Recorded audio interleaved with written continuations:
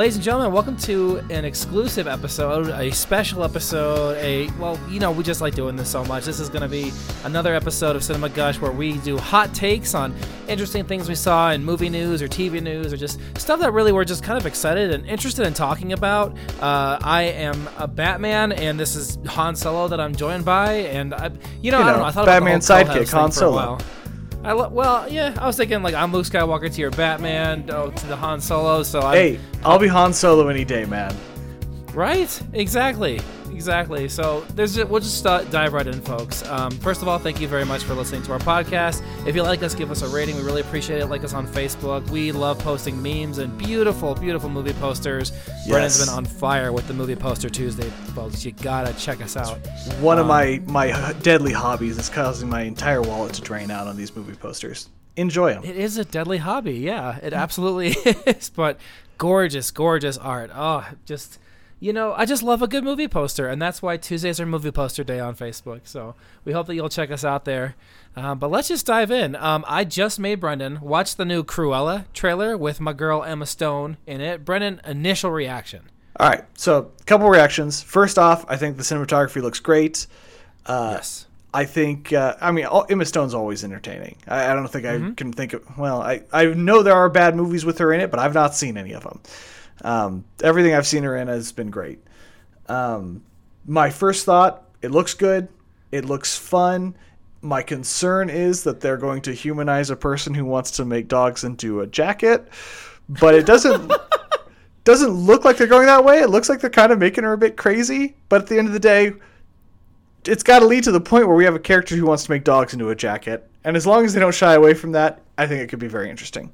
Yeah, it's one of those things where you think about all of the Disney villains that have ever existed, right? And you look at some of the darker ones like Scar, who, obviously kills his brother, and it's really dark. And you look at Jafar, who wants to kind of take over the land and be Sultan. And then you have just, so many specific goals, which are usually more geared towards taking over the world or stopping the hero. This one is a lady who literally wants to skin puppies and make a fur coat out of their fluff. I mean, a lot of those villains that you just mentioned, from their perspective, you can make the argument that they'll be a better leader, or they'll do the hard things that need to be done for the better of other people, or there's even just generalized power lust still seems less bad than I want to wear puppy skins. Gosh, when you put it that way, I'll tell you this though, I genuinely really like the first Maleficent movie. I love the score, I love the writing. It's quite good. Probably not ready for the kids just yet, but I mean, if you look at the history of casting, I can't think of a better actress more perfectly cast in an adaptation than Angelina Jolie as Maleficent. The second I saw that trailer and she makes that smile during the big scene where, she's going to, essentially welcome in the new baby by cursing her, I've never seen a more perfect actress for a part than Angelina Jolie as Maleficent. So because I like that so much, I definitely want to give Birds of Prey a shot. And by that I mean the Cruella trailer. Because when I watched it, I was like, oh my gosh, it's Disney Birds of Prey. That was the absolute first thing I thought. It's Harley Quinn. It's Harley Quinn in a Disney world. Did you think that at all? No, I didn't, but I can totally see that. Did you see Birds of Prey? No, I did not. I watched it on an afternoon thinking, sure, I'll give it a shot. I really like that movie, man. Yeah? I really like Birds of Prey. I thought it was funny in all the right ways. It had enough heart in all the right ways. It was a great time watching a movie. So if it's like that, I'm game. Absolutely. So definitely looking forward to giving Cruella a shot. Moving right along to the next thing I want to talk about. Since we're on the Disney train, and I know this is Cinema Gush, I have to tell you guys, I am loving WandaVision. I'm excited every Friday morning. Oh my gosh, it's we won't go into spoilers too much here. We'll save that for another episode when the season wraps up and you all get a chance to binge. But if you're listening to this show, you've got to check out WandaVision. I'm really, really enjoying it. I love a lot of the choices that they're making, a lot of the chances that they're taking. Brennan, you? Well, I think that this is one of those shows that even if you have no interest in Marvel, just from a pure television history standpoint, it's fascinating. I cannot wait to watch the behind the scenes. I don't think it's a spoiler to say that every episode, for the most part, is themed after a decade of TV. Right, yep. So you got, what do we have so far? Where there's well, we did the 50s, which was kind of like Dick Van Dyke Show. Yep. 60s was more Bewitched. Bewitched, I Dream of Jeannie, that kind of thing. 70s, Partridge Family, Brady Bunch kind of thing. 80s was Step by Step and Different Strokes, and then you get to the 90s and very, very much Malcolm in the Middle. Very, very much. So, but it's one thing to set out with that goal. It's a completely different thing to just hit your marks so perfectly. I mean, from the camera quality, it looks like it was filmed in the era that it's supposed to be taking place in. Yes. And the scripting, the acting, the cutaways, I can't imagine the work they must have done into studying these old sitcoms. I want to know how the cinematographers figured out how to do all this. I can only assume they had consultation from people who actually worked in the industry at that time, because it looks so perfect. And that's to say nothing about the really fascinating and fun Marvel story that you're getting as well. Yes, indeed. And I gotta say, for those of you who haven't seen it, we're talking about the structure a little bit of the show, where it's very sitcom-y. In the middle of every single one of them is a lovely commercial that is definitely dated to the time period that they're kind of making fun of and showcasing. And I did a rewatch because I wanted Monica to sit down and watch all of it. And you pick up so much of what you think is actually going on just by the commercials and the theming that occurs there. Again, won't spoil anything, but if you haven't seen WandaVision, check it out. Super enjoyable. It's a must. Even if you're not a Marvel fan, it's fascinating in its own right and worthy of the attention it's getting. Absolutely. So, final note on Disney. Brendan sent me an article earlier this week about Rian Johnson's trilogy still happening, maybe? I mean, Rian Johnson, the guy who directed The Last Jedi. Have you seen The Last Jedi? Oh my gosh, I love. I had to admit on Twitter, one of my top 3 Star Wars films easily is The Last Jedi. It's not my favorite, but it's definitely top 3 for me. And so to hear top that 2 for me, it might be my favorite. It might be. That makes me so happy, man. I think I love Return of the Jedi so much. That's my number 1. I get it. It's my number 2. I don't think it's a perfect movie. See, I actually would love to talk to you someday about the difference between a perfect movie. I think there's plenty of perfect movies out there that are not as good as imperfect movies. I think Galaxy Quest is a perfect movie, and yet there are imperfect movies that I think are much better. I think this is an imperfect movie that is as good as it gets in my mind. It was at the spot in my life that it hit all the marks that I needed to at the time that I needed it, and I've never forgot the experience of first watching that in theaters, and I will take that to the grave, remembering that evening. Absolutely. I won't forget either. I mean, I was in a super small town of Michigan, Ionia, and I saw it on the screen there, and at one point I was the only idiot that clapped at a part. When I walked out of the theater, they're like, so what did you think? I was like 9 out of 10. I freaking adored that movie. And I went on this rant about all of the things that movie did that could have made a massive right turn into what Star Wars could be. And then I said back then, the only way that I will dislike this movie is if The Rise of the Skywalker doesn't hold up, which, you know what? It doesn't, but nonetheless, the stuff that The Last Jedi paved the way for. Oh, so to hear that Rian potentially could have a trilogy is like, yes, please. I want so much more of that. Honestly, I said the opposite. I said I don't care what the third movie is. The third movie can be trash. The character arcs I got in this are so important to me that I don't care. I will always cherish that movie. And look, I mean, I enjoy Rise of Skywalker while also thinking it is trash. Yeah. That's a hot take right there, Brendan. But I still love it. And I want more Rian Johnson. And I think all the detractors, if you let him do a trilogy of his own where he can plan the plots from beginning to end, it's going to be a treat and a half. Agreed. Look, you may not like The Last Jedi. Everything else that man has touched is gold. Absolutely. So that was great news to hear. One thing that really affected me in a very annoying way this past week, which is kind of Disney too here, yeah, right? It is. Wow, that's 4 in a row. They've gotten too big. I want to hear. Yeah, go ahead. So Disney bought 20th Century Fox, and 20th Century Fox owned a studio called Blue Sky Studios. They were located in Connecticut. It was an animation studio. They've decided to close down the studio, so 450 people are about to lose their jobs.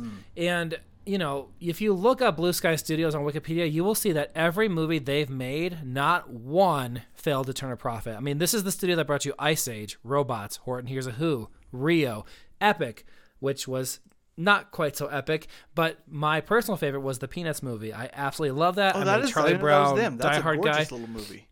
Right, yeah, it was great. And to see that these guys got shut down is incredibly disheartening. I know their last movie was Spies in Disguise, which if anybody saw it, It's I mean, not it kind of looked bad. like I it was the enjoyed nail in it. the coffin. Well, I didn't see it. From the trailer, I was like, oh boy, I don't know. I just want to say, like, I think it's absolutely garbage that this studio gets shut down.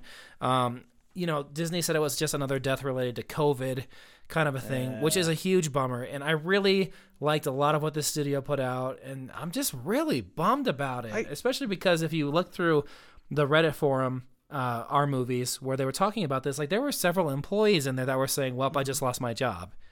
And it just really stinks. It really stinks that they shut the studio down because they did a lot of really great things. And again, their budget to gross, they never failed to make a profit on their films. So it just stinks. The thing is, and again, I wanted to know what you thought of this because I had none. I knew what happened, but that's about the extent of it. So I have no real opinion on it. But you got to think that Disney's looking at this as shutting down competition, right? Even if it's an internal competition, every one of these movies is going to be a movie that is going to compare to an animated Pixar or Disney movie, either for revenue or attention or Oscars. Exactly. It's a shame, though, that they couldn't just roll this into their own movie-making behemoth, because there's got to be some room for that. Yeah, I mean, they had announced that they were going to do an Ice Age series on Disney Plus. I wonder if that's still going to happen or not. But yeah, I mean, if in a realm where we are constantly competing for the attention of others and for eyeballs, and we only have so many hours in a day, I could definitely see your point that that's just what it was. I'm not saying I like it, but I'm sure that's what they're thinking. Yeah. I think you're right. So that's a massive bummer. Thank you to everybody who worked at Blue Sky Studios. You all made some really fun, great movies, especially brought the a lot of movie, joy to my really family. Like. Yeah, it's true. So very sad to see that happen. And I hope that if any of the people who work there can hear this, that I hope that you find work very quickly and that this does not slow you down. So just had to get that in there. Absolutely. Brendan, what else is in the news that was interesting to you? Well, okay, so we touched on Birds of Prey, right? It was the semi-sequel to Suicide Squad, which is one of the most unwatchable movies I've ever seen. If you had to give it a review, aggressively bad. Aggressively bad, yeah, right. Aggressively bad, right. Mm-hmm. Verging on hilariously bad. It's so close to that so bad it's good, but it never quite makes it there. It's really just so bad it's painful. Which is the worst kind of bad. I mean, if you're going to be bad, be bad. So the trailer for the Snyder Cut of Justice League came out, and so I watched it and thought, I don't know what to think. Here's my thoughts. I want it to be good. I truly do. Yes. Yeah. I think most of Snyder's DC movies are pretty bad. I like a lot of Man of Steel. It's got a lot of problems. I enjoyed the first 35 minutes of Batman vs. Superman, and the rest made me want to pull my hair out. But anyway, so I watched this trailer, and so then I went back and me and the wife and the kids watched effectively Joss Whedon's cut of Justice League. Oh. And yeah, no, that movie, I told you my review earlier, but I'll just state it for everybody else. It's aggressively fine. It's fine. It's aggressively fine. It's very clear that two directors had no communication with one another and were making vastly different movies for vastly different reasons. Mm-hmm. I blamed a lot of the problems on Joss Whedon. Watching the second time, I can very clearly see some real issues with Joss Whedon's structure. I think he makes the movie not work because he's taping on stuff that isn't there. So, anyways, I think Snyder's cut stands to be.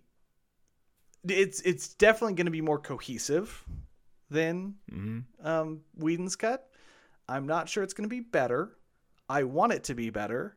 I'm fascinated in and of itself to see two cuts of a movie vastly different. I mean, I'm going to watch it just for this. I mean, when does this ever happen? Maybe Richard Donner's Superman 2, but I wasn't alive for that drama.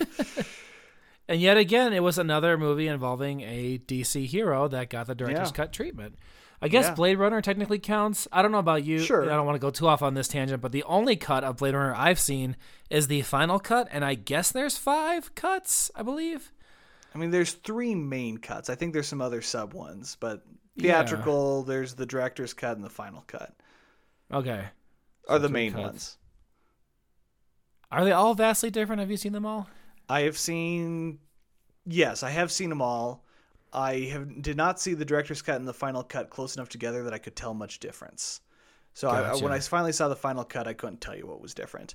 The theatrical cut, it's the same movie told with extensive voiceover, which has somewhat of an appeal because of the film noir aspect of it, but it doesn't fit the atmosphere of the movie, and the ending is awful. It's an awful. Have you seen the ending of the theatrical cut? Just the final cut. Okay, so the ending of the final cut, the elevator's doors close on Deckard and Rachel, and it cuts to black. Okay, in the theatrical cut, elevators close, cut to black, fade to white. They're driving in a serene landscape. Happy music's going on. They look at each other. They smile. They smile. They look at each other. The music crescendos. Fade to white. Credits roll. It not only is it bad, it doesn't make any damn sense. I mean, if the beautiful California countryside is 15 minutes outside of LA, why is everybody living in LA? I imagine the music. Imagine me and you and you and me. Like as that sequence that you just told me. It feels cheesier than that even. It's bad. Oh my gosh. Well, either way, nobody wins if the Zack Snyder cut stinks, and he's been talking about it for so many years that I too am curious about it. Do we know what the running time will be? Maybe 2 hours? 4 hours. Wait, what? It's 4 hours? And so that's the other concern, is there's nobody telling him to cut. And when you don't have somebody telling you to cut, kill your darlings is important for making good art. I really do believe. And he is not being expected to kill his darlings at all. So it's a 4-hour movie. Well, shoot, that'll be... It's twice as long as the theatrical. Oh my gosh. That probably runs up against the runtime of Return of the King Extended Edition, doesn't it? It's longer. Oh my gosh. Yeah, I'm not watching it in one day, I can tell you that much. Don't want to ruin the experience. No, I don't want to hurt myself. You gotta be careful. Hear that. You definitely do. Last bit of good news. Patrick McHale did Over the Garden Wall, which I've gushed about many times on this show. And in order of keeping along with what we've been doing every single episode, according to my little brother, we are going to comment on a series that neither one of us have read the source material of, but are very interested in what's coming out. And Patrick is doing a Redwall adaptation. I believe he's just doing one movie. They're going to do a show as well, but I never read Redwall. Yeah, it sounds like a movie show. Yeah. But I've seen the covers, and that gets me excited. It's like Secret of NIMH, but with like swords and stuff, so that's exciting. And I really, really love Mouse Guard. I think it's just maybe amazing. A tamer Mouse Guard, so just ridiculously pumped about that. So I mean, yeah. The Over the Garden Wall is one of those things that is so unbelievably perfect in every way that when you find out the creator's doing something else, you're just on board. Absolutely. So we're looking forward to that, and hopefully you all are looking forward to that too. That's about all that we got for Hot Takes today. Brendan, anything else? No, it's been a pleasure. We should do this more often. Yeah, we should. Lots of movie news, folks. Just lots of stuff to talk about. So we'll catch you all in the next one. Later.